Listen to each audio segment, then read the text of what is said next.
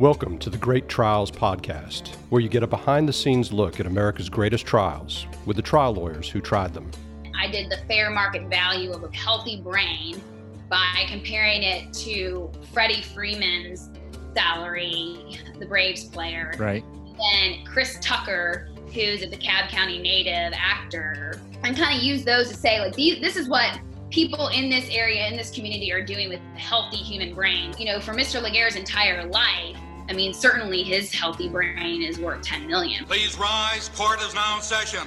All right. Welcome to the Great Trials Podcast. As always, this is Steve Lowry with Yvonne Godfrey. Yvonne, how are you doing this morning? I'm good. I mean, I'm good considering it's the day we're recording the day after July 4th. I know we never put these up live, but yes, This is the morning after July 4th. I hope you had a good 4th. It was pretty good. I think I talked about on our last episode or a couple episodes ago about how much I love IKEA. And I went like twice in the last 24 hours. And I have to say, especially after putting together furniture for like 14 hours, I'm not sure if I love it as much as I thought I did. Yeah, exactly. I'm just wondering how many parts you have sitting out that just didn't make it into the furniture.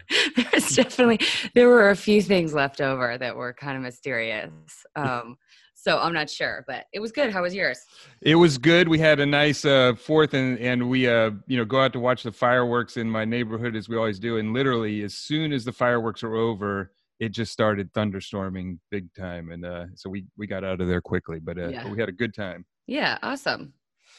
All right. Well, this morning we have two great guests and I'm excited to talk about this case that they just came off of, I think, 2 weeks ago, maybe 2 to 3 weeks ago.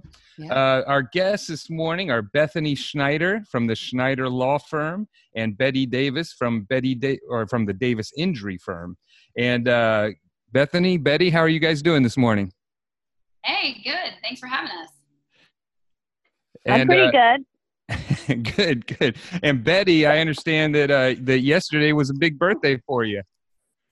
Yeah, it was the big 40. It's the new 30. That's right. Big 30. I thought it was a big 20. You can hear it in my voice. That's right. Well, Betty, happy birthday, and thank you for coming on early morning for you, because I understand you're out on the West Coast too, right? Yep. Thank you for having us. Yeah. So this is a very early morning for Betty. Yeah, I should not be complaining. Right. Celebrating America. Of course. Yeah. And it's nice to have your own celebration at the same time as for our country. And I'm sure you had lots of tanks and airplanes, and all kinds of military stuff out there for you, right? Of course. I guess that maybe that's what our president was doing. He was celebrating you, Betty. Yeah, I believe it. It was a Betty celebration. Well, let me tell our listeners a little bit about Bethany and Betty. Bethany Schneider is a lawyer in Atlanta. She, like I said, she is the principal lawyer at Schneider Law Firm, or Schneider Law PC, and you can look up Bethany at schneiderlawpc.com. And let me spell that just for anybody, is SCHNEIDER lawpc.com.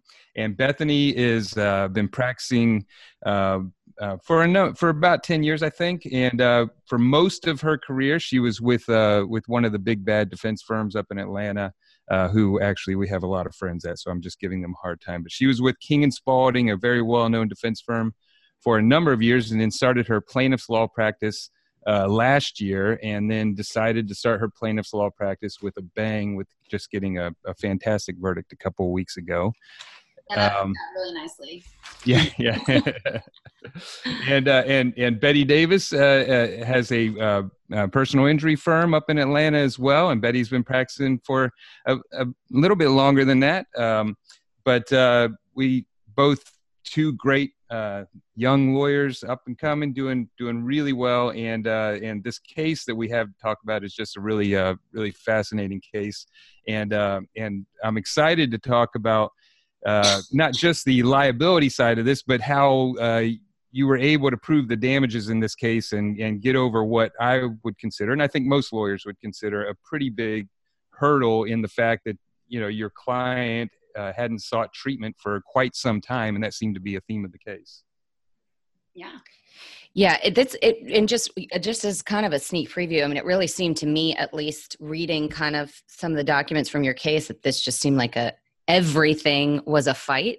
And considering that the two of you, this was one of your first trials, certainly on the plaintiff side, that, I mean, as we'll talk about, this is a pretty good outcome, but this was not like a liability admitted case. It just seems like everything about this was like a knockdown, drag out fight. Yes. Yeah. But we were glad they didn't admit a liability. So. Yeah. I mean, it's one of those things that at the time that you're dealing with it is a pain in the ass, but at the end of the day, you're happy about it because it actually helps you build your themes with the jury. Right. Well, let's talk about the case a little bit. So the case is called Max Laguerre versus Cajun Contractors, Inc. I think before the case was actually tried, there were some other defendants including the Crown Plaza. And again, I always say this to everybody, Bethany and Betty, but if I screw up any details, you can feel free to correct me. But I think you all reached a settlement with the hotel defendants beforehand, and then ended up trying the case against Cajun Contractors. And you know, Yvonne, I was thinking about this when when I was reading this case. This is the second case where we've had debris falling from a construction site onto somebody on the street, and it just makes me think that, you know, next time I'm in Atlanta, New York, any big city, I just should be looking up the whole time. I know. It's crazy. Well, and as you know, a ceiling fan did recently fall. Exactly. So, Exactly. Yeah, all these things. I'm not even sure if it helps to be aware or not, but it's definitely, this is scary. I mean, we'll talk about it, but this is something you do not think about that could happen to you. So Mr. Laguerre was a taxi cab driver in Atlanta, and I'm going to turn this around a little bit, Bethany, from the way you did your opening, because we've talked a lot about the principles of primacy and recency and how you should frame your case for the jury, and so you did a fantastic job of talking about this from the standpoint of what the contractors didn't do. But I'm going to talk about it from Mr. Laguerre's point of view, because Mr. Laguerre is a taxi cab driver. He had just sent his family off to Disney World. They were going to go have a good time. He's, working because he wants to make a little bit of extra money and support his family. And he's standing on the street talking to a friend, waiting for his next fare. And literally, as he's standing outside the Crown Plaza in downtown Atlanta, he hears a noise, looks up, and an 8-foot, 25-pound piece of pipe falls out of the sky and hits him right in the face, and breaks his nose. There's blood everywhere. People from around the area literally think that this piece of debris or something just fell straight out of the sky. And what had happened was that there was some construction work being done on the Crown Plaza. They were renovating the pool on the 4th floor, and they were tearing out, I think it was some fencing and some cabanas on the 4th floor. And while they were doing the work on that, caused a pipe to just fall off that building, and it fell down and hit Mr. Laguerre. And as you were able to show so effectively, they basically didn't do anything that they were supposed to do as far as guarding, warning. Didn't put up any signs, didn't put up any fencing, any netting, anything that they should have done to keep debris from falling on the street, which you think would be just common sense. And they didn't do any of that, and that's why Mr. Laguerre suffered this injury. And then when it came time for trial, and we'll talk about this, basically just said it wasn't their problem, and it wasn't their responsibility. But and then the other part of this case is that you all did a fantastic job of showing the brain injury that Mr. Laguerre suffered in this, and as I said briefly, went for a significant amount of time, over 3 years, without getting really any medical treatment. And so that was certainly a big hurdle for you guys to face, and then bring home a verdict. And I should have mentioned the amount of the verdict at the beginning, but it was a $5 million compensatory verdict and a $500,336 punitive damages verdict. So for a total of $5,500,336. And just a great work, guys. We were able to read the opening and the closing and the pretrial statement and just really good work. Thank you. Thank you.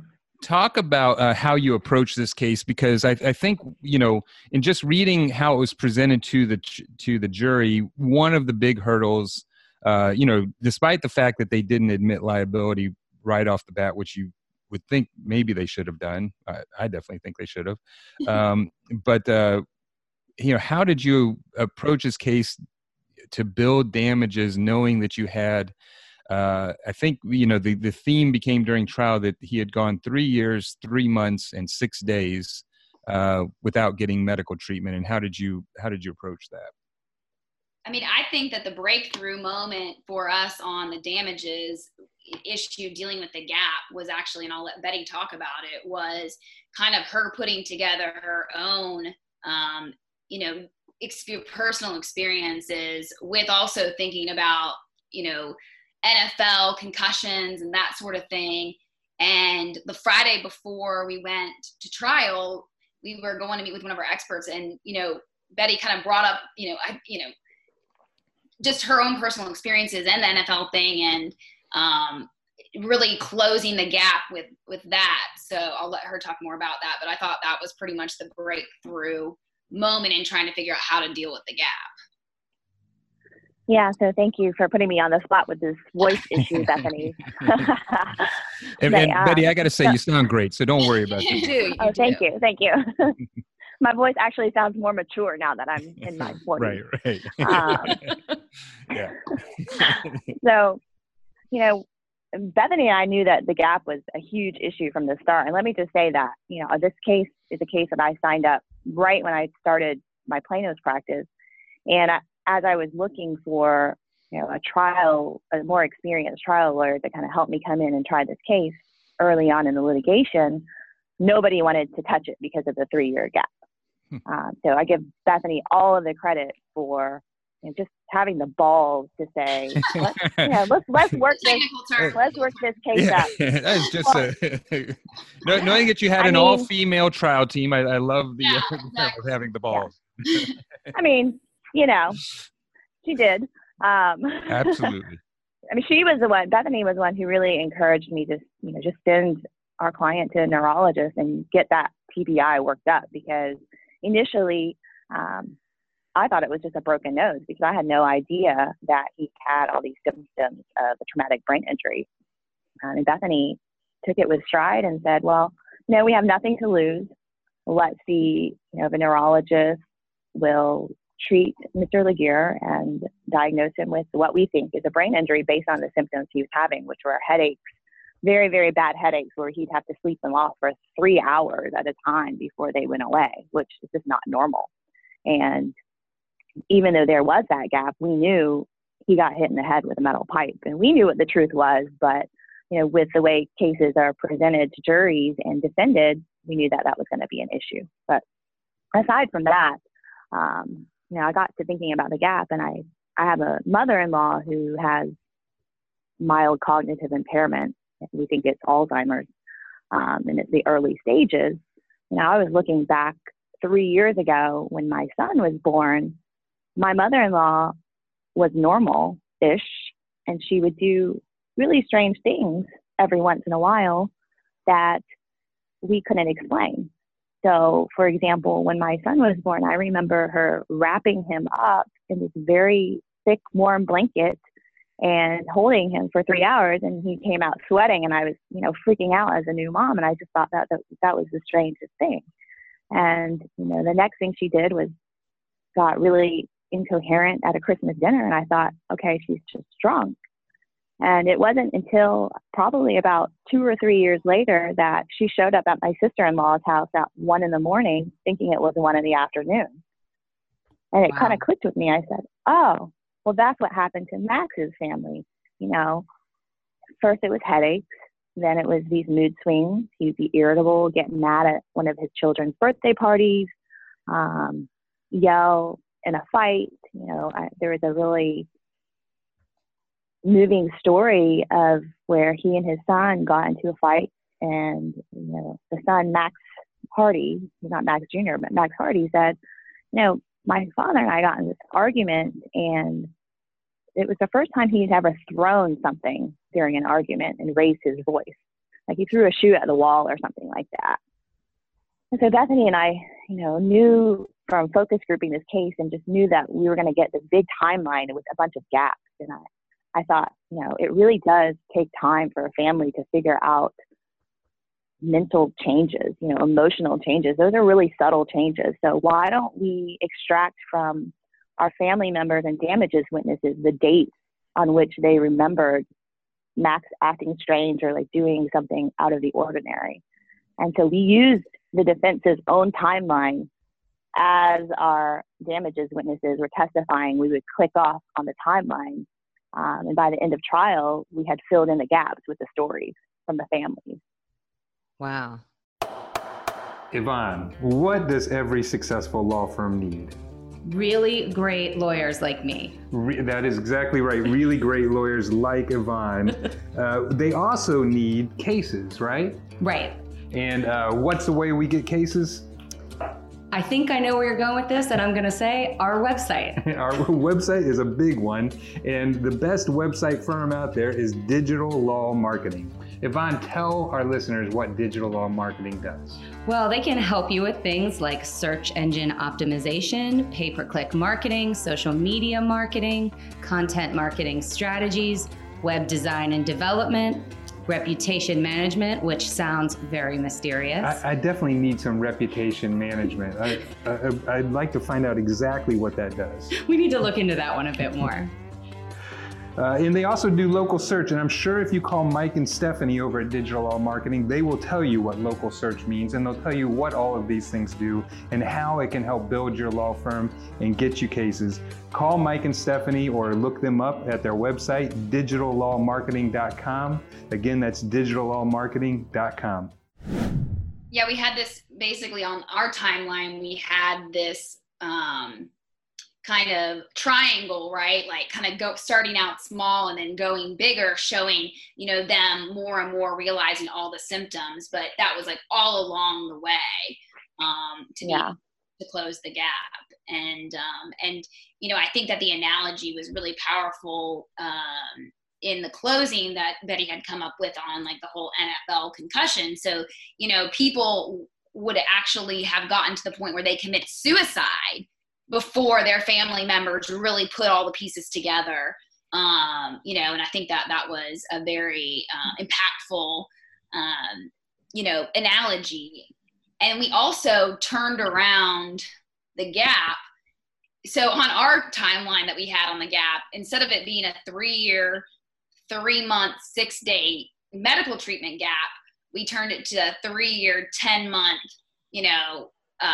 31-day denial of responsibility or admitting of responsibility gap.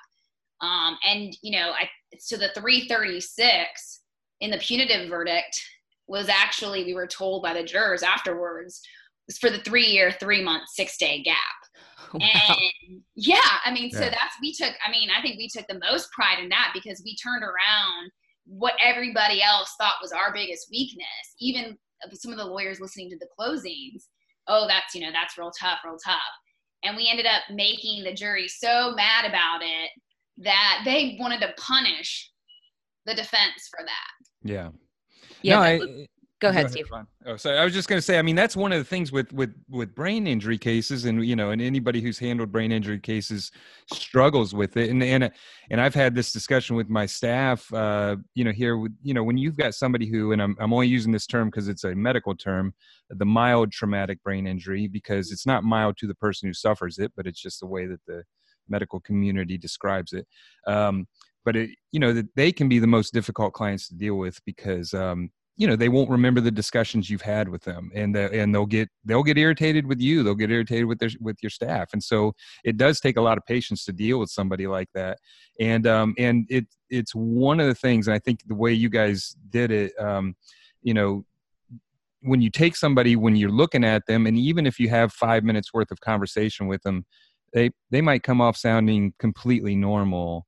And it really takes time to see that they're suffering from something more than that when they're going through that. And just wanted to point this out. And I told Bethany that I was going to steal this from her in the next brain injury case that I tried, but she used this analogy of the bruised apple, which I think is just perfect. You know, you look at this apple and you can't tell whether or not it's bruised. It looks like a perfectly normal apple. And then you get more information and realize that something's wrong there.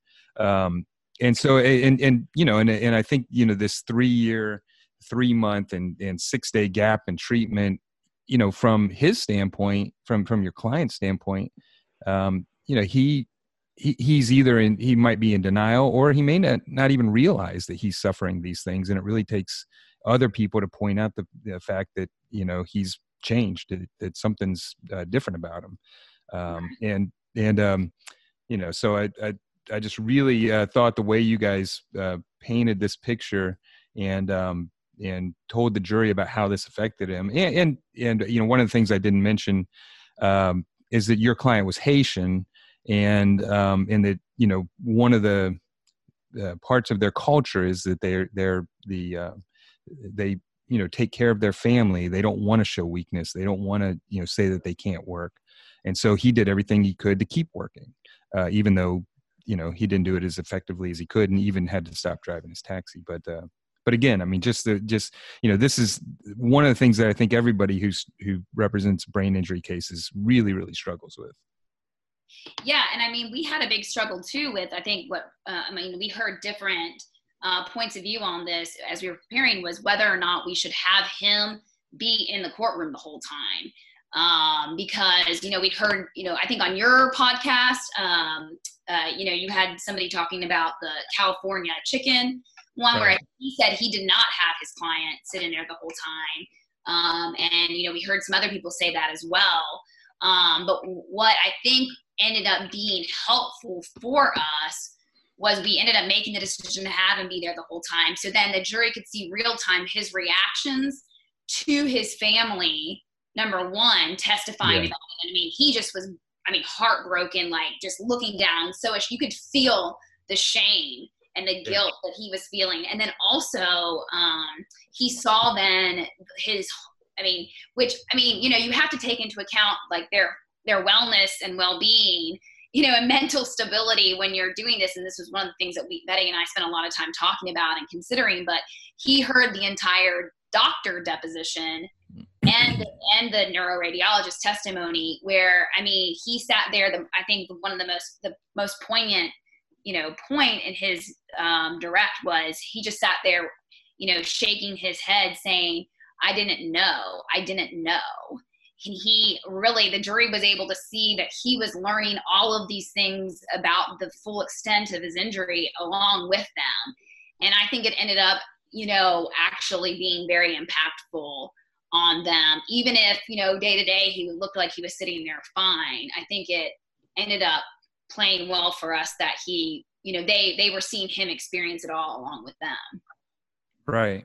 Right. Well, and I think we've all got, I mean, I know I certainly have those members in my family who, you know, maybe they notice something's off with their health or whatever. But I mean, I think we all either have friends or family members who are like this, who just, they don't want to go to the doctor. They kind of don't really want to know or acknowledge that there might be a problem, or, you know, denial, like we kind of talked about, in addition to the fact that depending on the symptoms, they could be just totally unaware of the impairment. So I think a lot of people can relate to that, but you all did a really good job, I think, between using family testimony, medical testimony, and these analogies that you made to show people how this would happen. And it sounds like your treating neurologist, I guess your treating neurologist was really good on this not being unusual, this gap in both this gap in treatment or recognizing the symptoms, but I guess also that from a damages or a causation perspective, that there's not a lot that can be done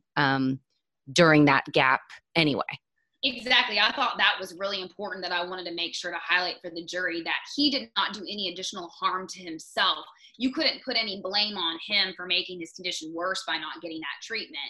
And so she did come out and say, no, unfortunately, that's the sad thing, is that even if he'd gotten treated during that time, it wouldn't have changed the outcome. He just suffered more during that, because he didn't seek medical treatment. So I did think that was very important to get, out from the beginning. Like he wasn't, he didn't cause this because of that gap, which I think in other kinds of cases, sometimes you do have that where that may be part of the proximate causation. Right. While we're talking about his symptoms, can you talk a little bit about, sounds like one of the defense strategies was to blame hypertension? Was that it? Just basically gap in treatment and hypertension? Hypertension, yeah. I mean, he had some hypertension that was noted in some of his records, and luckily what we did was we consulted with a neuroradiologist who ordered an MRI, a DTI scan, and a DTI with neuroquant, and the MRI showed the changes that are consistent with hypertension, whereas the DTI showed changes that were consistent with a traumatic brain injury. So both the neuroradiologist and the neurologist were able to distinguish the difference in the changes between the MRI and the DTI, and testify that there's no way that the DTI would show any sort of that level of hypertension that he had. Yeah, let's talk about that a little bit, because this is something that I think is newer in brain injury cases, is using the diffuser tensor imaging, DTI, and I know there's a lot of controversy about this. And one thing I was wondering, in your case, did the defense make a motion to keep that out of evidence? No. Okay. Well, talk a little bit about that. I mean, because I've seen DTI before, and it really, I've never used it in a case yet, and I'm excited to use it in my next one. But it really does give you just a in-depth scan of the brain, where you can really see the changes in the brain down at a microscopic level. But talk a little bit about the DTI and what that shows and what that helps you show the jury.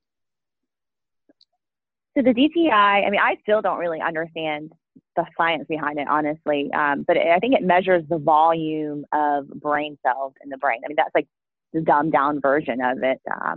The way that the neuroradiologist explained it was really difficult to understand. I'm not sure that the jury really understood it either. But I think the bottom line is it is a scan that gets down into the microscopic level of the brain and shows loss of volume or loss of function in the brain. And so when you have a brain injury, the axons that transmit information from one cell to another get damaged, they get sheared, and the DTI scan gets down to that level to see. I mean, it doesn't show the actual shearing, but I guess the volume is shown. If there's some loss or there's something that's not working, the DTI can pick it up. And it actually only picks up the changes in the brain where that type of damage occurs in about 5% of cases. So we really lucked out that there was a change in this case. I liked how Dr. Ashley, the treating neurologist, described them as scars. So basically they were like areas that were dimmer on the DTI than other areas. And so we used that kind of term to try to make it a little easier. Betty had the difficult job of presenting the neuroradiologist and right. spent a lot of time studying, what are DTIs and everything. And so, but then I really liked how Dr. Ashley, described it as it just shows the scars of these dead or damaged brain cells, because I didn't know this, but brain cells cannot regenerate. Right. So, so that's why basically she described it as the healthy cells coming around the dead or damaged ones. So you get in these areas of brightness with like dimmer spots. So I thought that the scar was a good, visual for the jury. Yeah, one of the things in, the describing a brain injury and how it actually happens, can be difficult just because it is complex. It's a complex organ. Describing it, I thought you all, again, did just a really good job of laying it out. That you have these neurons and axons that are essentially your communication lines within the brain, and that when you have an injury, a shearing type injury or something, hits you in the head from 60 feet in the air, those actually get torn and it separates that connection, and you don't always pick that up, and it doesn't heal. They don't come back. Once those are gone, they're gone. And I really like how DTI is able to show some of that. I don't, and Betty, if you can talk about this. So when you say DTI and then DTI with NeuroQuant, what is that showing the jury when they see with the NeuroQuant? So the DTI is per machine. I guess the DTI is standardized per machine. Okay. So until you have X number of scans done, you can't really standardize somebody's scan compared to another.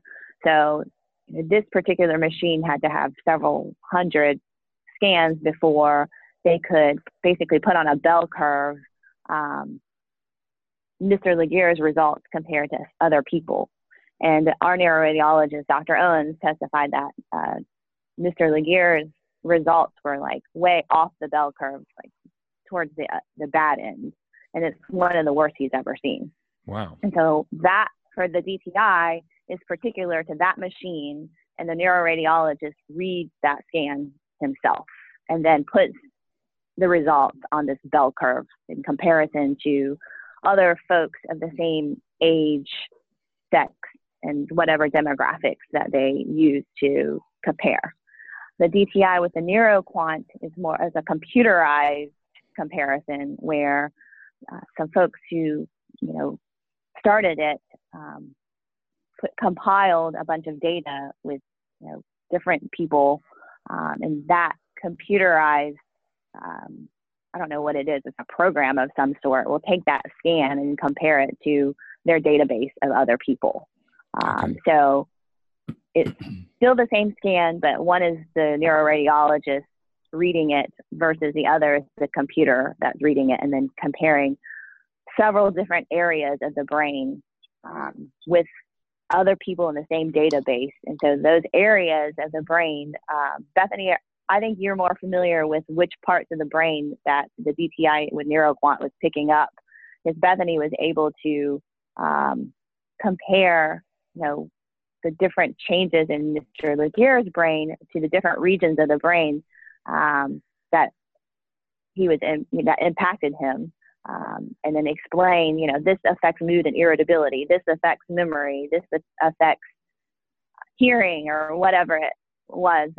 She was able to do that effectively in closing by taking those NeuroQuant results and just using a map of the brain to compare the two side by side. Yeah, I think that was pretty powerful because the NeuroQuant specifically listed out which lobes. And so we had the frontal lobe, the temporal lobe, and the parietal lobe.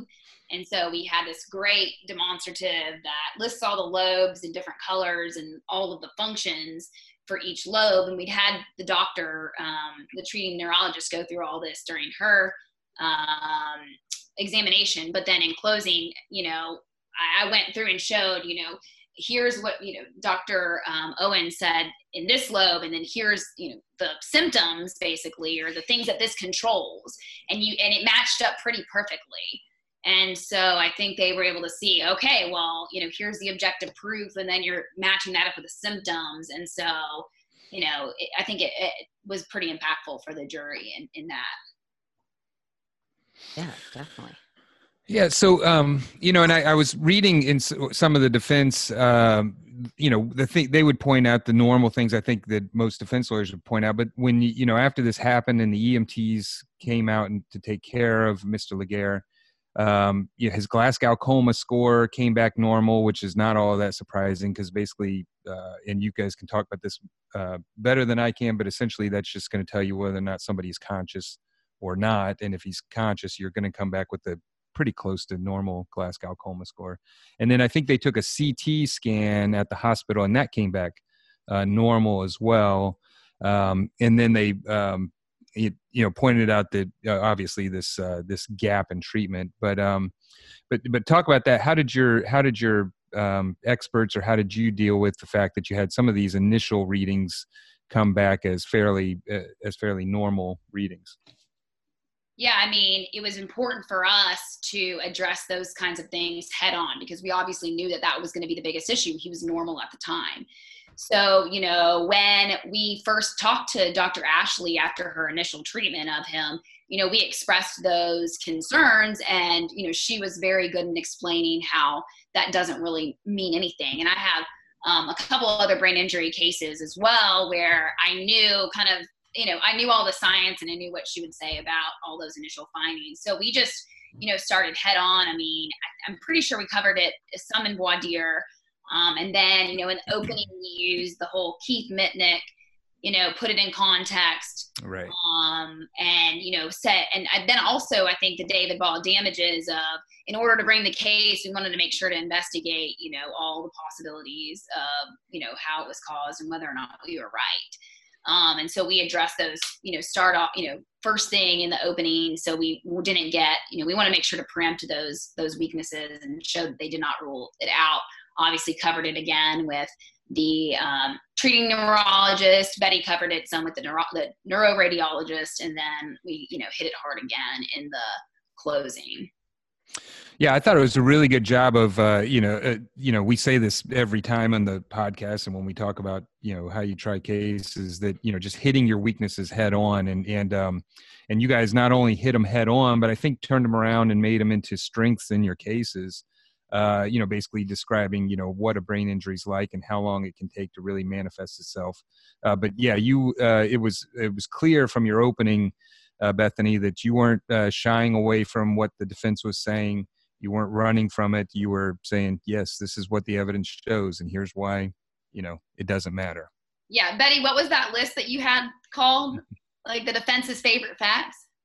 Yes, the favorite facts was, you know, during the whole period that Bethany and I were preparing for trial, I was reading Keith Mitnick's book and she was reading David Ball. So I had a list of the defense's favorite facts. And that was one of them. And, you know, speaking of voir dire, Bethany did a really good job of addressing the gap in voir dire. And, you know, that was out there from the very, very beginning. Yeah. That 3-year gap was, you know, they knew about it since, you know, probably the first time she opened her mouth, they knew about the 3-year gap. So, Exactly. you know, it was a running theme from, you know, the very, very beginning. So it really, really diffused the defense's, you know, the 3-year thing that they kept talking about.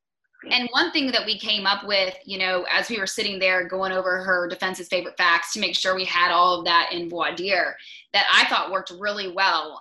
You know, obviously this is only my second trial as a plaintiff's lawyer, and I've actually never done voir dire in any of the trials that I did on the defense side. So it was playing, but I'd seen a lot, but was playing around.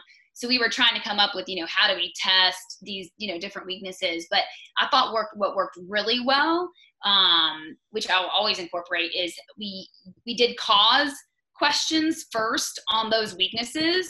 Right. And then once we were done getting the cause, we came back with a commitment. So like, you know, okay, so everybody else is willing to listen with an open mind to the evidence about the gap. Okay, is there anyone not willing to listen, you know, to the evidence about with an open mind about the gap? And so then we were able to remind them, you know, in closing, in voir dire, you committed, you know, to listening to these things with an open mind. You know, you committed to following the law. And so I think that worked. And we did that for a couple different things that we felt like were some of the weaknesses. We didn't ask for medical expenses, and so we handled that in voir dire as well. But I thought that cause then following up with the commitment worked, you know, really well in voir dire. Speaking of voir dire, it sounds like y'all had a really good, it's always great when you can do this, but it sounds like you had somebody on the panel who had a TBI who said in front of everyone, I think I'll never be the same again. Or, yes. Oh, yeah. Yeah, anyway, you did a great job of working that into your opening. I noticed that right away. You're like, yeah, just like juror number 9 said, you know, she's never going to get over it. You know, so that was really good. Yeah. So yeah, I did want to talk about the decision to not use medical bills. I don't know what the medical bills were in this case, but talk about your decision not to use that. And you know, we've talked about this before, that you don't want to, you know, artificially anchor the jury to a lower number. Which sometimes you can do that if you put medical bills in and they're not, you know, what someone might expect. So tell us about that decision. Well, I'll let Betty talk about it a little bit too, but that was something that we were actually deciding up until probably the trial started because we had it in the pretrial order, and we tested it in our jury focus group, our mock trial that we did about whether or not they would bring that up. And Betty played a very tough defense lawyer, and we had another lawyer as well, and they really hit hard on that, which actually they didn't even really do in our trial. But it was $40,000 in medical expenses. So, I think we just, I don't know, Betty, maybe you can add some more intelligent thought to it, but we just, I think decided, why do it? Yeah, I mean, we really went back and forth a lot over it, actually. We decided at the moment of trial, maybe in voir dire. Yeah, like when it came out of my mouth, basically in voir dire. Yeah, pretty much. I mean, because we were back and forth. For that very reason that Steve mentioned, is we didn't want to anchor the value of the case to that $40,000 mark, and so we just tried it out, really. Yeah. Well, I mean, obviously, nothing to lose. No, it's the right decision, and I mean it's a great decision. Sometimes as you say, it can take guts or balls to do that. Sometimes that was obviously the right decision. Well, and I think that, and if you're gonna do it, you need to handle it in voir dire. And we spent, we were preparing for it on that, before trial, and we spent a little bit of time trying to come up craft questions specifically getting at this, like, do you need medical expenses to figure out the severity of an injury, those kinds of questions. And we actually did get some cause on those questions. And then we were able to come back with the commitment that you weren't going to let that play in, to your decision. And even though the defense lawyer said intentionally in his closing, you've only heard evidence of minor medical bills, which they heard no evidence of. Right. And it was kind of his way to try to get that in. When we talked to the jurors, they said that it never came up in deliberations. So I think, we were able to. Now, it might work differently with other defense lawyers. We didn't, just because we didn't file any kind of motion in limine or anything about the medical expenses. So we just told the jury, in voir dire, that it wasn't going to be an issue. So, I mean, they certainly probably could have gotten the medical expenses in if they had wanted to. There was no order against it or anything. I mean, I was actually wondering that if there was an attempt by them to put that into evidence, but it sounds like they didn't, other than just slipping it in there in the close. Right. Yeah, we didn't know what they. Speaking of voir dire, I just recall now that during that portion when we were trying to get out the medical bills issue, a lot of people were like, "No, we need the medical bills." But then it became more clear as it went on that they were fine with just having the medical records evidencing the injury itself without the medical bills. So at first I kind of thought, oh my gosh, it's going to backfire. These people want the medical bills. But then, as the conversation went on, they were comfortable with just the medical records. So by the time voir dire was over, then it was a non-issue. Right. Got it.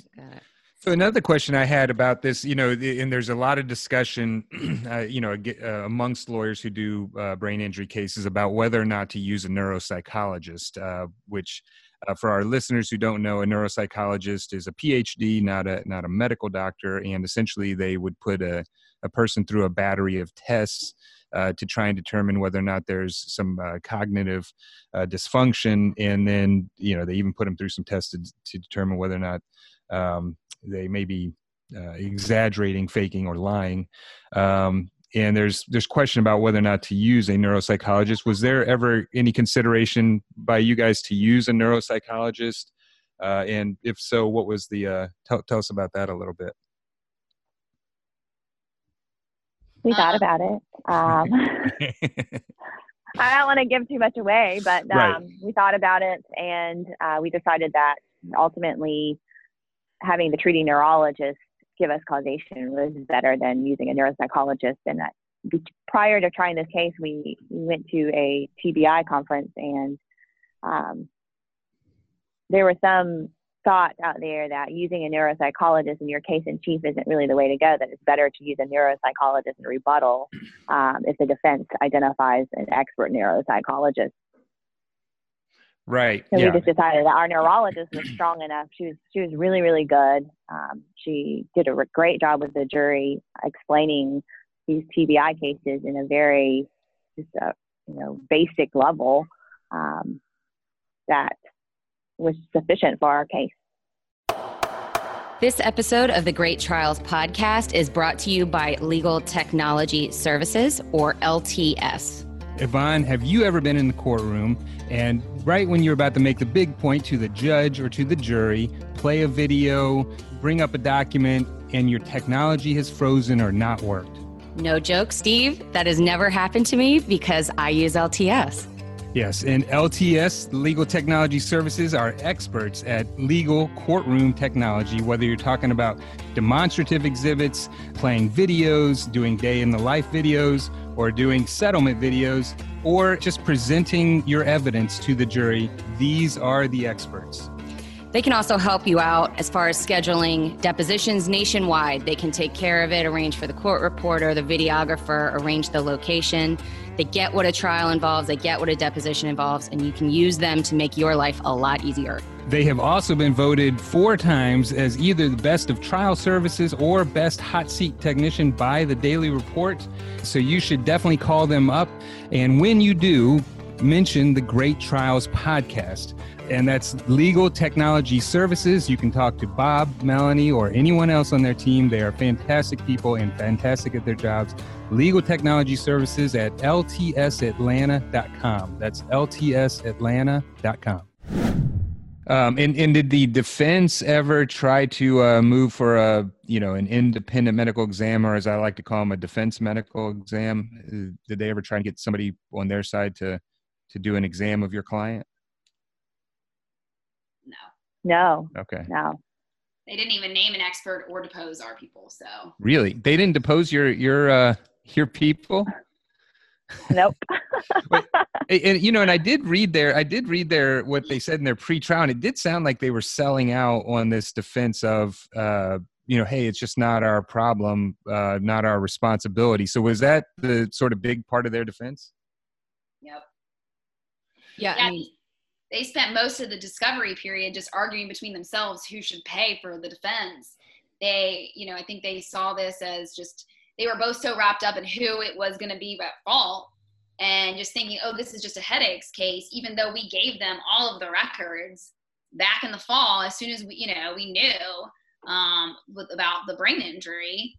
And they just were so wrapped up in pointing fingers at each other that they didn't have time to work the case up for themselves, it seems. Yeah, I mean, let's talk about the fact we've done kind of different from what we usually do. We spent a lot of time on damages, and we kind of skipped over the liability, which I definitely want to make sure we talk about. And I also want to make sure that I lead with, an 8-foot long metal pipe weighs 25 pounds, fell about 60 feet. I can't believe this guy even survived. Right. I know. I mean, that is terrifying. Now, Betty will say it probably wasn't 20 feet or 25 pounds. That was I don't think it was. I mean, well, it sounded like, Bethany, from your clothes that you actually had the pipe there and were able to give it to the jury and let them hold it. Was that? We had a model pipe basically because we didn't have the actual pipe. It was believed to be an electrical conduit pipe. We had a picture of it. So we just went to Home Depot and bought, I guess we could have gone and bought the 8-foot long one, but that would have been a little unwieldy to try to get in the courtroom. I mean, you should have seen me and Betty coming in the courtroom. We had to get this pipe and everything. We're like, what in the world? But then Betty passed it around during her the first witness, and that was great. Yeah. Yeah. No, I mean, there's nothing better than letting the jury handle it. I had a case, this is a number of years ago, where a thing called a chain wheel actually fell about 30 feet and hit my client right on the head and actually left this indentation right in the top of his head that was still there years later. And so when we did not try that case, we ended up getting it resolved. But when we met with the defense in order to, see if we could get the case resolved, I bought one of these chain wheels, and so I, picked it up in my presentation, and I said, this is what fell, and hit my client in the head. And I went over and I handed it to the insurance adjuster, who was this little, I think she was probably close to 60, probably weighed about 100 pounds.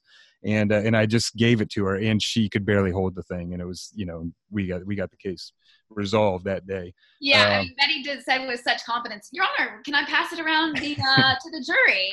Right. Like, oh, of course, So then they were passing it around and like looking at each other, oh, heavy, heavy. And we're like, this is perfect. What it does, probably the having half the length too probably worked in your favor, because people are like imagining what twice. Exactly, that's what we thought. Yeah, we were like, imagine twice this size.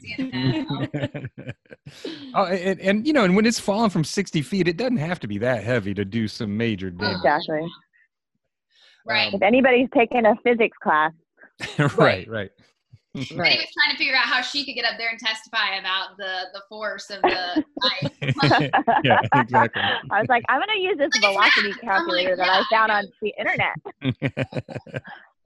Well, I think we all heard like that story in school at some point about like, dropping a penny off the Empire State Building and killing somebody or something. So like, I feel like there's enough background knowledge about that. Yeah, absolutely. They all cringe. I mean, this was just, you couldn't get a better case as a plaintiff's lawyer, really. I mean, we were so excited when we got to like try this case, because we're like, a pipe fell out of the sky and hit this guy in the head. Like, right.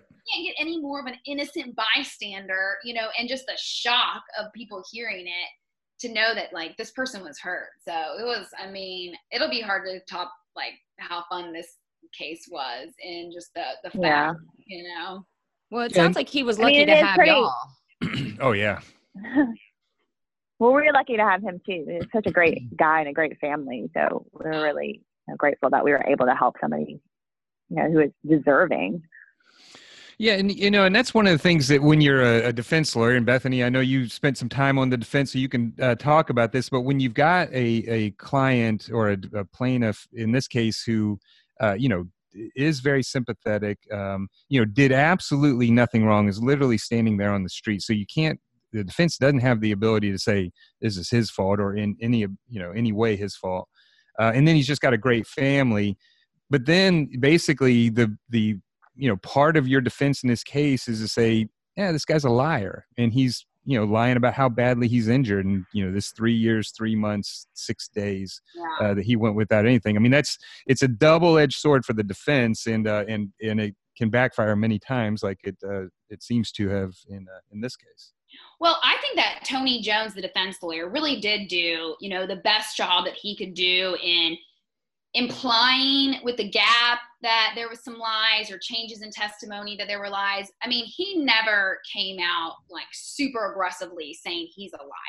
Yeah. And I think that was very smart of him. Like he did the whole like poke holes, try to discredit him.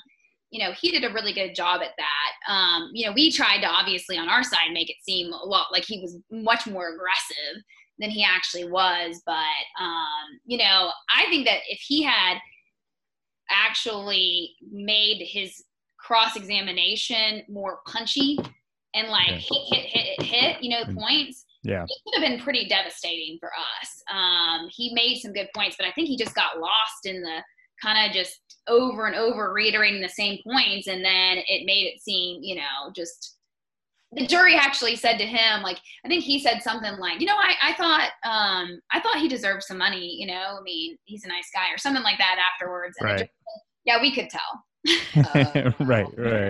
Wow. I do it. I do have to point out, Bethany, one thing I really like that you did, and it's hard to do sometimes when you're in trial, but you in the close, you said something to the effect of, I was the defense lawyer one time. I know the game. You go out and you hire a smooth talking, charming lawyer like this guy over here, and compliment at the same time and just show him that. Betty and I were trying to figure out the best way to describe him. Like, okay, smooth talking. Well, no, because it was pretty clear that several of the female jurors on this, they liked him. Right. Yeah. Yeah, he's a good lawyer, and he did. This is just basically. I think I said. He had a tough job in this case. Right. The facts are the facts, and so no matter what he did, he couldn't, dispute the facts. Right. Well, and it sounds like he had a lot of things to kind of chase down, because he had all the sort of damages stuff that we talked about, and trying to poke holes in that. And then on the liability side, it sounds like there was this subcontractor issue, and then the hotel issue, and what their job really was. And I felt like the biggest mistake they probably made was in losing credibility overall in the trial was with the defendant, because, you know, Tony Jones, the defense lawyer, did a really good job in being very credible and likable throughout the trial.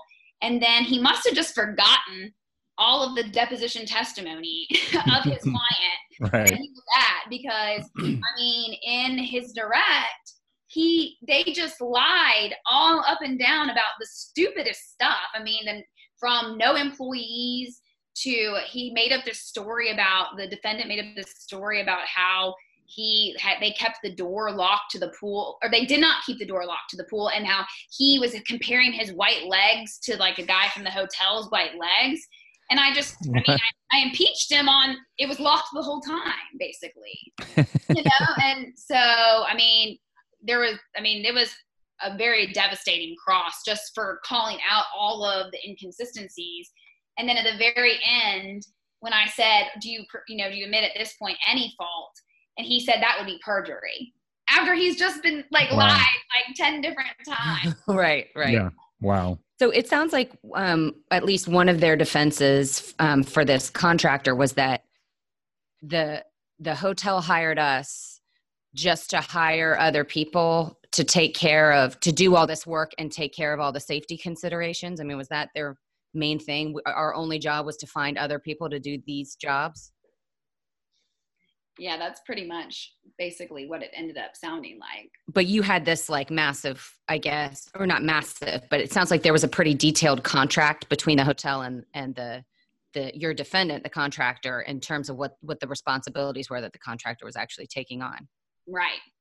And we couldn't believe that we were allowed to get into that and like got it into trial and everything, because obviously we weren't, a party to the contract. But Betty kept saying like, this is the best evidence. This is the best evidence. And I think she was right as far as the hotel went. Well, it does go to show what duties they agreed to take on. So, Exactly. Which is, we agree to be responsible for the safety of all persons, vehicles, employees, it was 3 or 4 different lines where they agreed that we highlighted and, put up in a PowerPoint, closing arguments showing, look, these are all the times they agreed to be responsible for safety. Yeah.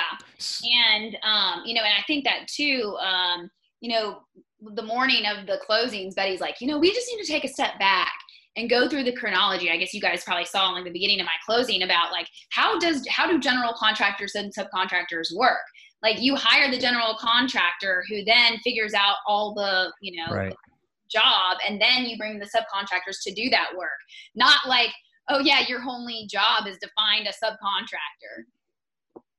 Demo the project, which is what they were doing at the time this happened. You don't go off and hire a demolition subcontractor, as the property owner. Yeah. Right. Yeah. Let me. I didn't really cover this in my description, but so the defendant was the general contractor, Cajun Contractors, who I think was out of Florida, and they had hired the subcontractor of RYR Construction, who was actually doing the demolition. I'm sitting here wondering, when you're talking about the fact that the contract says that the Cajun Contractors agreed to take on to protect the safety. When you put that to their president or to their corporate representative, I mean, what's their explanation? Because it sounded like their defense was that wasn't our job. So how do they respond to that? That's basically what they said. I mean, even they said, yeah, I know that that's what it says in the contract, but it became clearer in trial than it was before trial. In trial, their position was, yes, it said that in the contract, but the hotel actually would never let us do anything.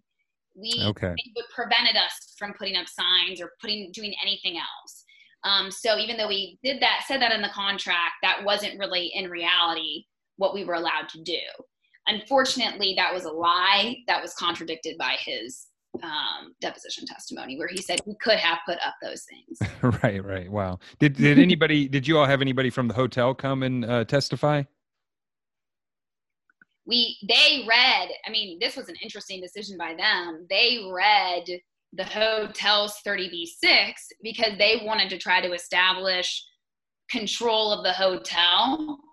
Well, by the time all of our counters were in there and they were reading it in their case in chief, where it was like the hotel was saying it was Cajun, it was Cajun, it was Cajun. Yeah. You know. Right.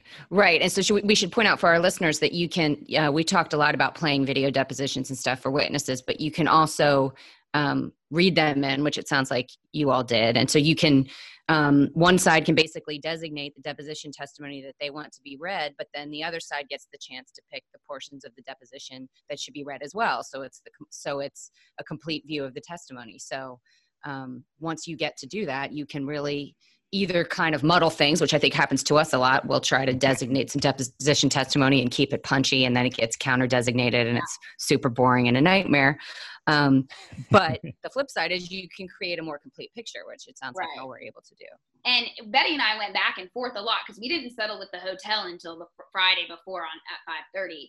So once we knew that, we went back and forth a lot on, well, are we going to call the hotel live? Are we going to read the designations? Do we think that helps us?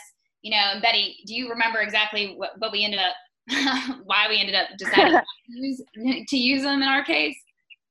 Well, because I think we decided that we didn't want to highlight the fact that, you know, the hotel could still be responsible. And we knew that the hotel was going to probably stay on the verdict form.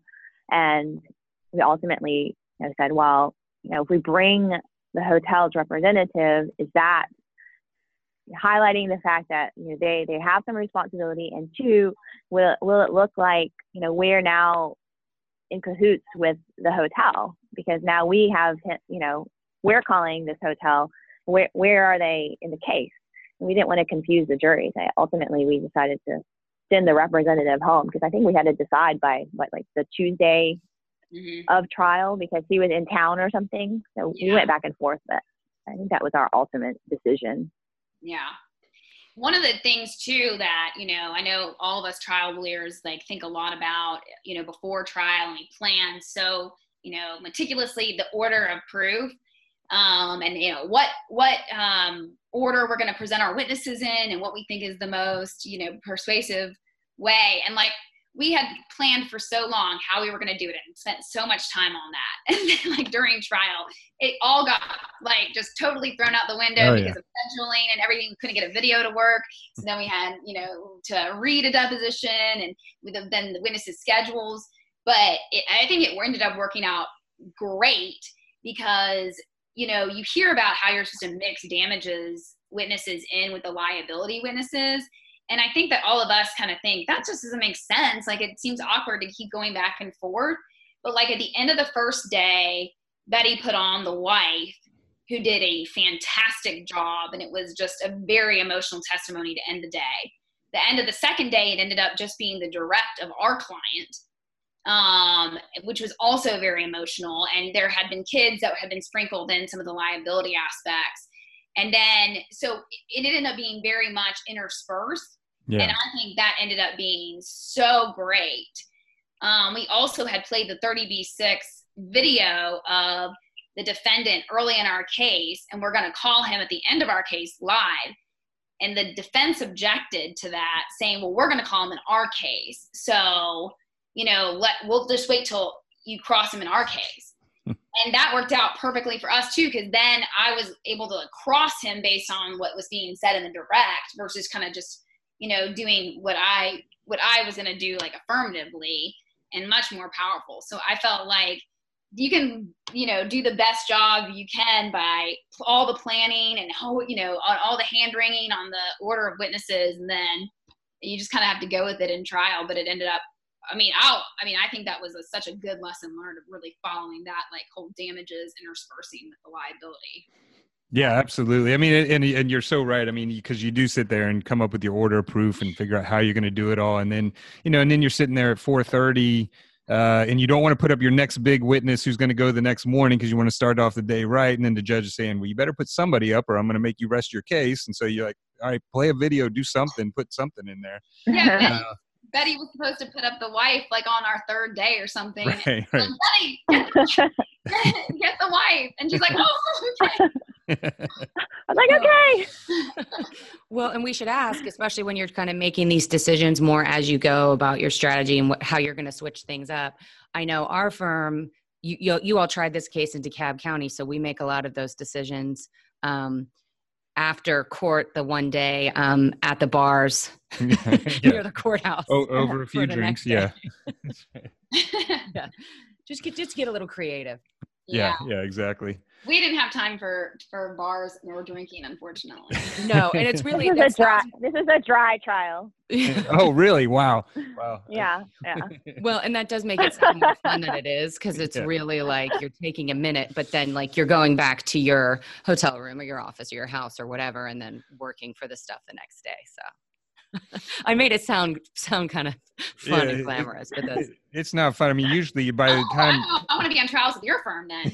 Well, only by the time of any trial day for us, we're just like so beat up, and we just need to have I don't want to make it sound like we're a bunch of alcoholics, but we need to have a drink, so and it's good to get your trial team together and discuss what happened and discuss what you're going to do the next day. But, Well, it was interesting because I'm used to, I did tobacco litigation at King and Spalding, and so I'm used to these 3-week, 4-week trials, where you have more time because the witnesses are longer, and there's you have more time to do things. So having only that 4-day period where you're putting on like 5-6 witnesses a day, and you've got to write your closing before you even start the trial because you don't have very much time. And so that was a very interesting thing. I mean, Betty and I are texting and calling at till 3 o'clock in the morning each night, like refining our strategies and everything. And she had a 3-year-old to go home to, so she had to balance a lot of things.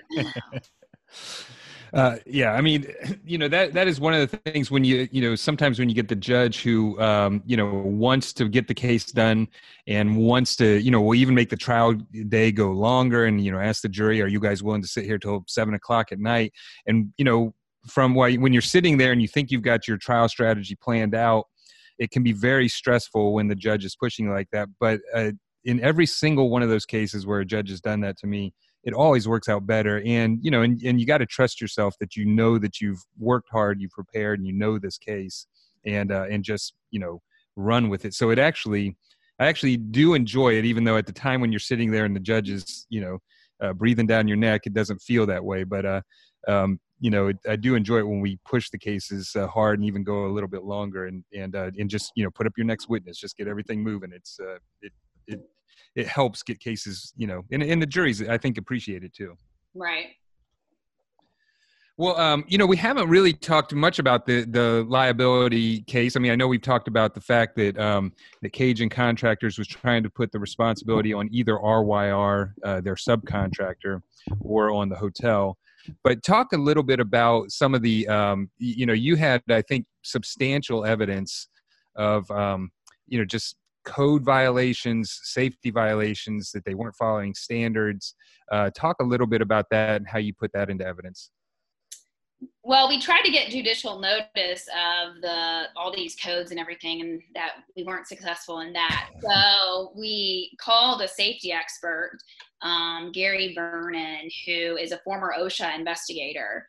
And so to go, to kind of walk through all the safety violations and issues. And so he had researched all the OSHA violations, and then the city of Atlanta building codes and the state of Georgia building codes, and the ones about protecting the public and those things. So we put him up to talk about what the codes were and what the violations were. And we said with the OSHA stuff in the beginning, like, these are for employees, but we're basically presenting these to show what responsible contractors do and are obligated to do under federal law. And they were actually charged on negligence per se in regards to OSHA, as well as the city of Atlanta building codes. So that was kind of what we presented. And then the defense got up there, and in his affidavit, but not at trial, the expert had talked about these ANSI voluntary standards. Mm-hmm. But I didn't talk about that at trial because I figured if they weren't going to file mandatory stuff, we're not even going to talk about voluntary. Right. And we were trying to, cut down on time. So then the defense got up and is like, well, OSHA doesn't apply. There's no violations of OSHA here. And you just talked about ANSI, which is voluntary, right? And so he did something I've never seen done before. At the end of it, he's like, Your Honor, I move to strike this expert as irrelevant in front of the jury. And Dax, Judge Lopez is like, denied. Right. And so then I got up and was like, turned that around and was like, okay, well, did he mention any of the mandatory City of Atlanta building codes that you talked about? No, he didn't. Okay. Well, also, and then, isn't it just lucky for the contractors that it wasn't an employee? Otherwise they would have been fined. Right. They would have had a lot of violations. So that kind of became a theme that they were just kind of lucky that it wasn't. And I think one of the best points for the punitive damages and for the liability that came out during the defendant's cross-examination was, would you be sitting here saying that OSHA does not apply to you and you had no duty to this person if it was a child who had gotten injured or killed? Right. And without skipping a beat, he said, yes, that's not, I don't have any duty for that. God. Yeah. And so just for our listeners who may not be familiar with OSHA, although it comes up quite a bit on episodes, it's the Occupational Safety and Health Administration, but it's for protecting employees or having regulations and safety requirements for employers to protect their workers. So I guess their argument was a worker didn't get hurt. And if there's not an occupational accident or workplace death, then it doesn't really implicate OSHA. But the fact is that OSHA has all these guidelines that are really kind of the floor. They're not even necessarily best practice. They're not usually best practices. They're federal law that they're required to follow. Right. And so if somebody's not doing quite a long list of things I saw in your pretrial order, quite a long list of violations, then it's indicative that it's a very unsafe place. It's a great point that it just so happens somebody who worked there didn't get hurt, but that frequently does happen. But this happened to be way worse because it's a guy 60 feet downstairs. Yeah. Well, and at the end of the day, a pipe fell from the building. So that's just common sense that shouldn't happen. Yeah. Right. And that's what you can always fall back on is just like, look, I don't care what standards apply. This is common sense. You don't just let stuff fall, down onto the ground where, there's going to be just people walking around, there's people standing right there and you did absolutely nothing about it. Well, and it was so effective, Bethany. You did this in your opening, I think, right from the beginning, but, anybody who lives in Atlanta, I think a lot of cities, but especially Atlanta right now. And I just moved back to Atlanta. And so it's kind of making an impression on me again, whereas I maybe got used to it before, but there is construction everywhere. And there's constantly sidewalks closed, or you're walking under like those like scaffolding type things all the time. And you just sort of assume it's secured enough that if the sidewalk is open or if there aren't signs that it's okay for you to be there.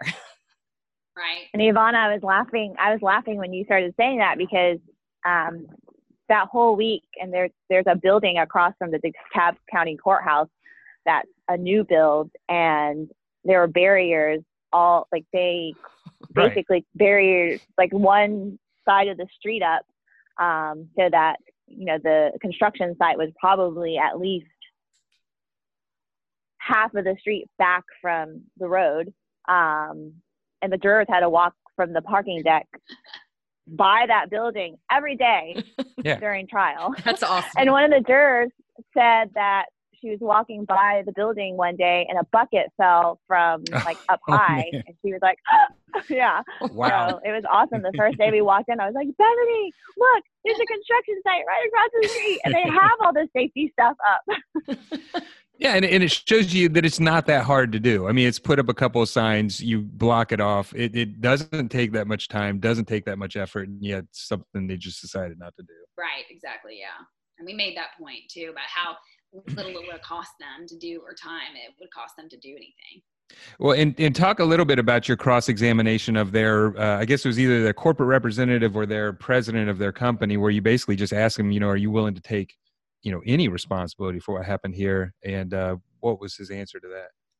Yeah, I mean, it was kind of crazy about how he just got up there. It was like the president. So it was a mom and pop type company. So we were a little bit worried about that. We handled that in voir dire because it was just him and his wife. And that was a big focus of the direct. He was a military veteran, and, it was just him and his wife and everything. And so it was actually, the owner of the company up there. But, yeah, I mean, after sitting here, seeing everything that we've seen, listening to all of the evidence from the hotel, the subcontractors, the safety expert, the heartbreaking testimony from the family, sitting here today, are you finally willing to look at this jury and do the right thing and admit some responsibility, at least some responsibility for this? And he just said no. And then, reiterated that with any percent of fault, any percent of fault. Right. No, it would be perjury if I said anything. That's just such powerful testimony, and it comes right out of their own mouth.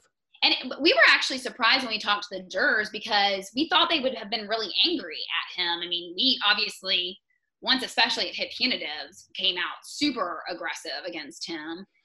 But even probably before that. And, but we were both kind of surprised. They were like, well, and maybe it was just the people that we talked to too, but they basically said, we just didn't want him to do it again. Right.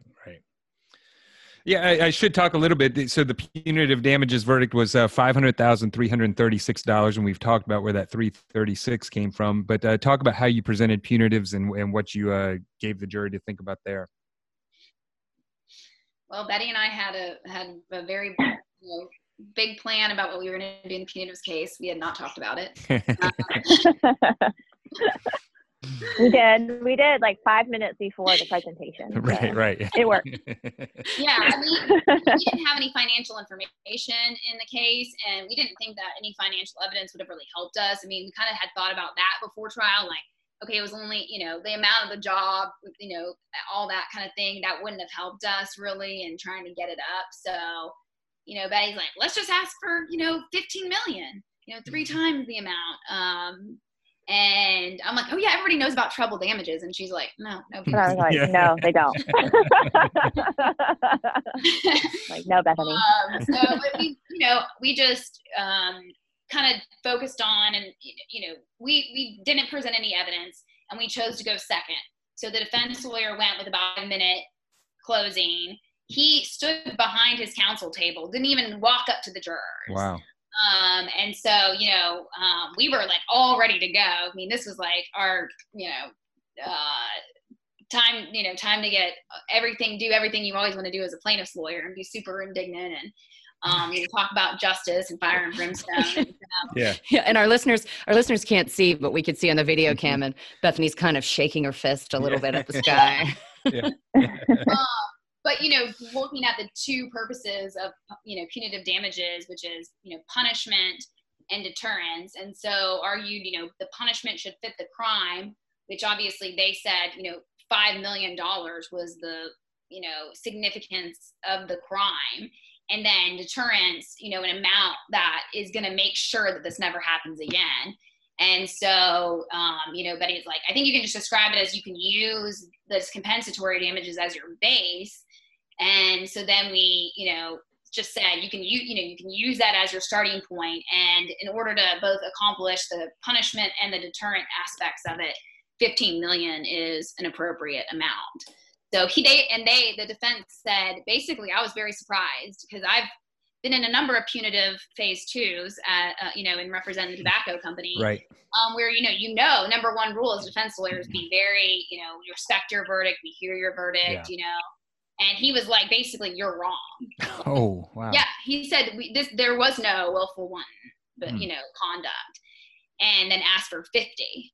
So, we felt like we shot for the stars with the, right. 15 million, and, but still thought it was, a very strong message coming out with another $500,000. No, there's For sure. There's and no it's a doubt. huge accomplishment just to get that far, to get the jury to be with you enough to want to award punitive damages does not always happen, obviously. And so that's also already an accomplishment in itself. Well, I also think that they thought that they already awarded punitive damages, the compensatory, so. Yeah, that's one thing you always struggle with, is the jury, especially when they get, if they're upset or if they're, angry about what happened, how they feel like they've already put in their compensatory. There are some states where you don't even get to tell the jury that they're going to move to a phase 2, until you hear about the verdict. And I can tell you, I've tried one of those cases in one of those states, and the jury's never happy to hear that their job is not done when they think that they're done. Mm-hmm. So, but I think the question though was after the damages. So I don't know. They didn't know exactly what was going to happen with the answer to that question, but I don't think they went back and put it there or anything. But I think that they did. They didn't tell us or seem surprised that they had to come back for an additional amount. Right. Yeah. Well, and then I should ask you. So the compensatory verdict was $5 million, and again, you didn't put any medical expenses in, and so basically, you're talking about pain and suffering. How did you present to the jury, to have them, award your client $5 million? Well, so we tested it, in our focus group with the $10 million figure, because that's where we wanted to get an idea of how the jury felt like, it went up to 10 million. And so they awarded in our focus group 3, but we found out in our focus group that if we don't give them so if only the defense gives a lower amount and we give a higher amount, they don't know where to start. So they were in our focus group, at least they were trying to figure out, well, what's a starting point? And so they came up with it on their own as 1.5, and they kind of started from there. And so what we figured out was, well, let's us, if they're willing to reject the defense's numbers, let's us give them the starting point that they, and the range. So basically, if you believe everything that the defense has said, that this is a minor injury, it's just headaches that'll go on for the rest of his life, it's not a $500,000, injury like the defense said, it's a $2 million injury. Right. But if you believe us and kind of just we didn't kind of laid out everything about the serious life altering aspects, it's 10 million. And so then I gave the job, ad. Right. If he had gone on and seen this ad. And then I did the fair market value of a healthy brain by comparing it to Freddie Freeman's salary, the Braves player. Right. And Chris Tucker, who's a DeKalb County native actor, and kind of use those to say, this is what people in this area, in this community are doing with healthy human brains. And this is just per year or per movie. So, for Mr. Laguerre's entire life, certainly his healthy brain is worth 10 million for the rest of his life. And the jurors said about half of them were at the 10 million mark, about half of them were about 2 to 4 million. Right. But then the foreperson said, if you'd started your range maybe 4 to 15, you might have gotten them to be higher. So we all have to are we asking for too much? Yeah, I know. Yeah. It's always hard to figure out, what is the right amount to ask for. I did think that, when you talk about the fair value of the brain, and you talked about Mr. Laguerre, he had immigrated from Haiti. He had graduated college. He spoke 4 different languages. He sounded like a very intelligent, person who, enjoyed driving a cab for a living. Mm-hmm. Yeah. And Betty did a really good job with bringing all that out, and the damages witnesses about how, he was very smart and intellectual. And, it was a little bit hard, I think, for the jury sometimes to see just because of the accent. Yeah. But, I think that we were successful in bringing out that he was an intelligent person who used his brain. Yeah, that's so great. And, and it's as we say all the time, if you have great clients, which it sounds like you did, it certainly helps at trial and helps with the jury. Yeah. And if you have really bad clients on the other side, which it sounds like they did, that also helps. Yeah. Right. Right. We had a lot of luck with the facts of the case. It really helped us. Well, as my wife likes to say, luck favors the prepared. So,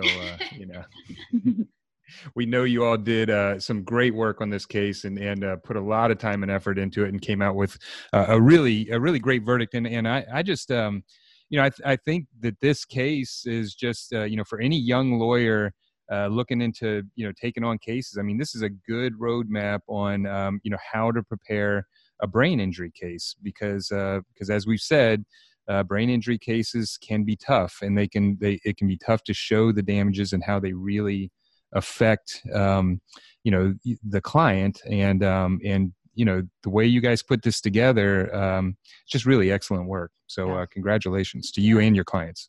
Yeah. Well, we've taken up quite a bit of time.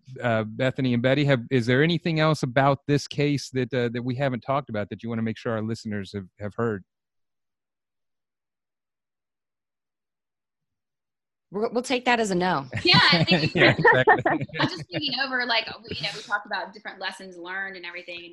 I've been talking to people about it, but I think we've covered all the lessons, learned from it. And, take risks. I mean, especially when there's liability like this, even if there's some questions on the damages, these are the cases that are, worth that risk, because we knew we weren't going to come out with zero. Right. And so it was just a matter of, how much we could build up the damages. And, I think we were able to do that. But I mean, I think that the biggest thing for a young lawyer, especially, is you got those good liability shocker cases, they're worth the risk, even if you don't know exactly the extent of the damages at the time. Yeah. Yeah. Well, we didn't really talk about apportionment per se, but that was one of the biggest, that was like the scariest words in the case, I think, apportionment, we spent a lot of time with that.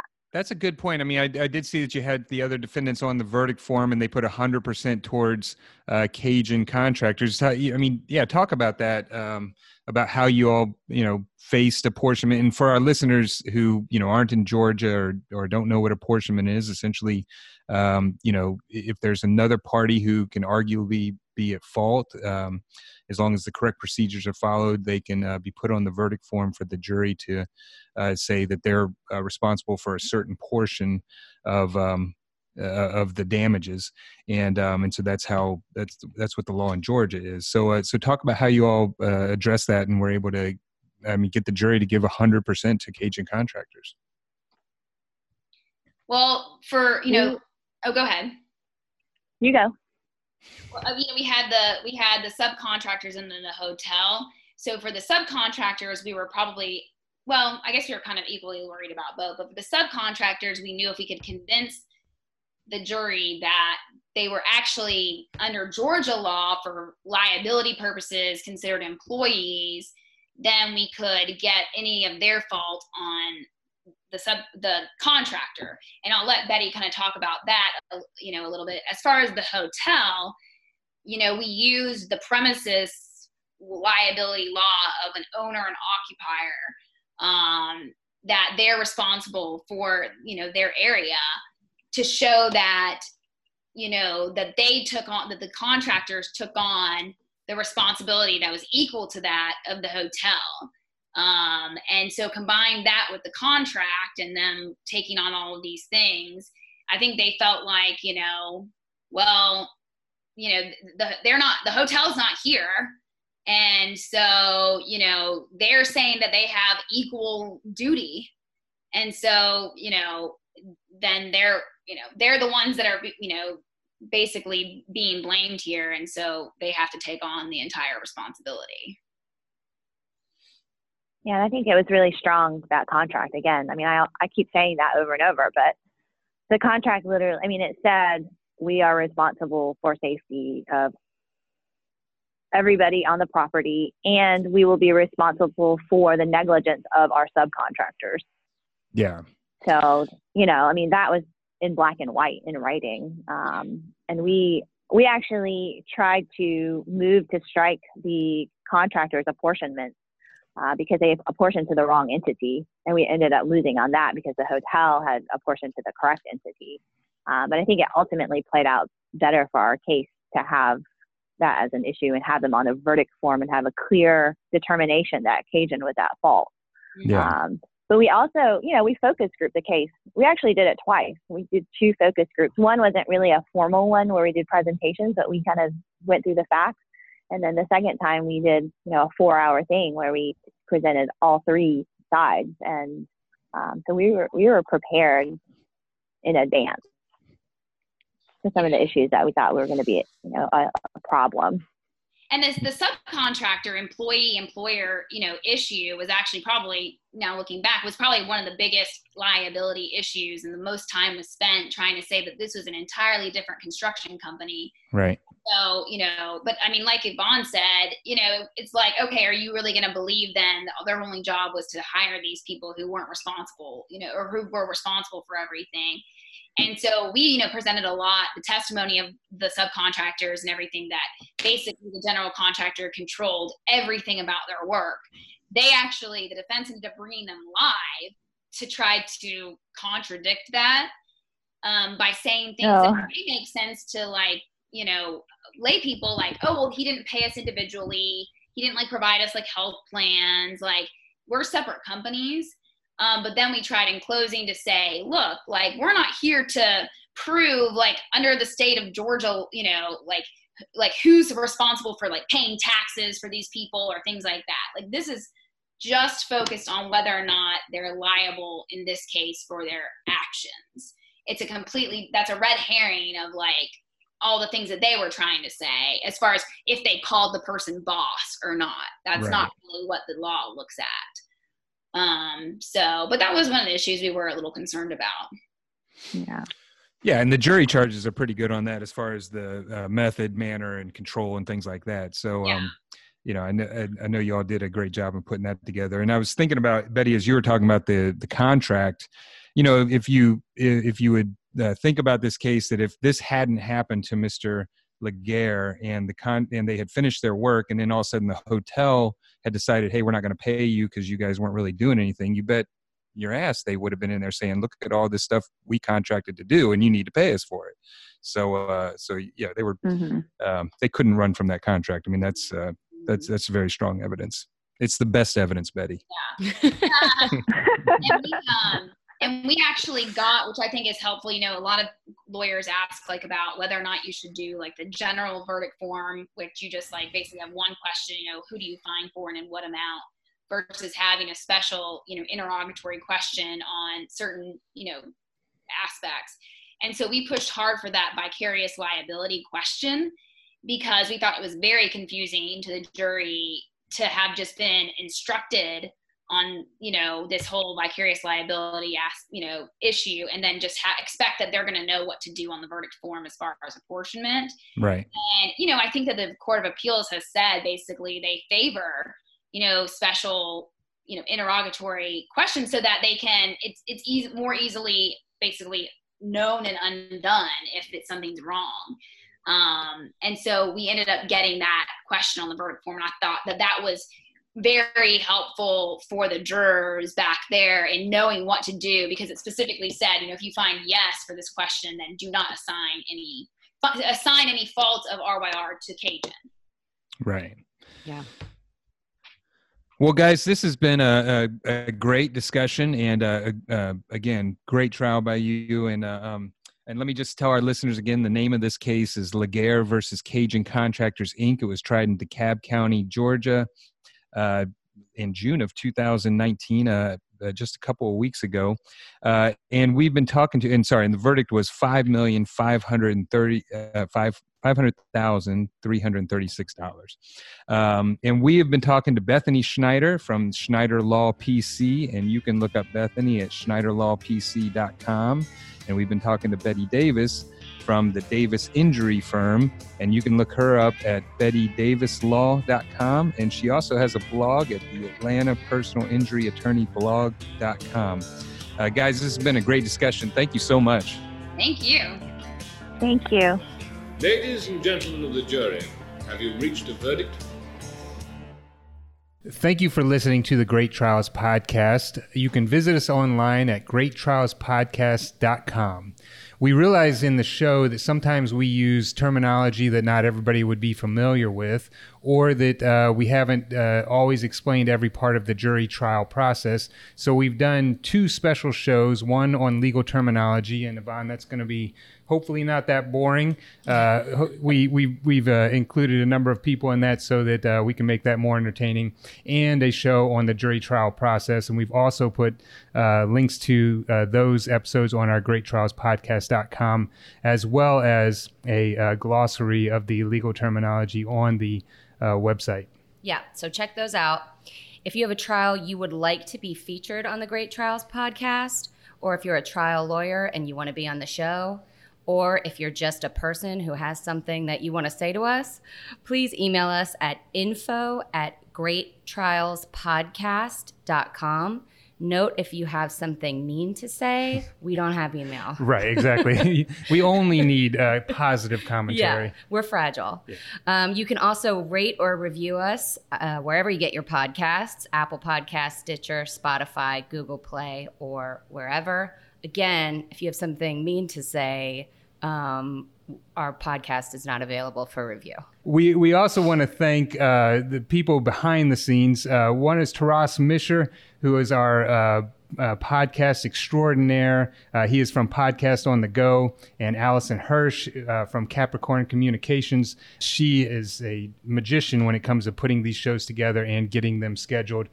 And this has been the Great Trials Podcast, and we appreciate your time and hope you'll listen again. Thank you for listening.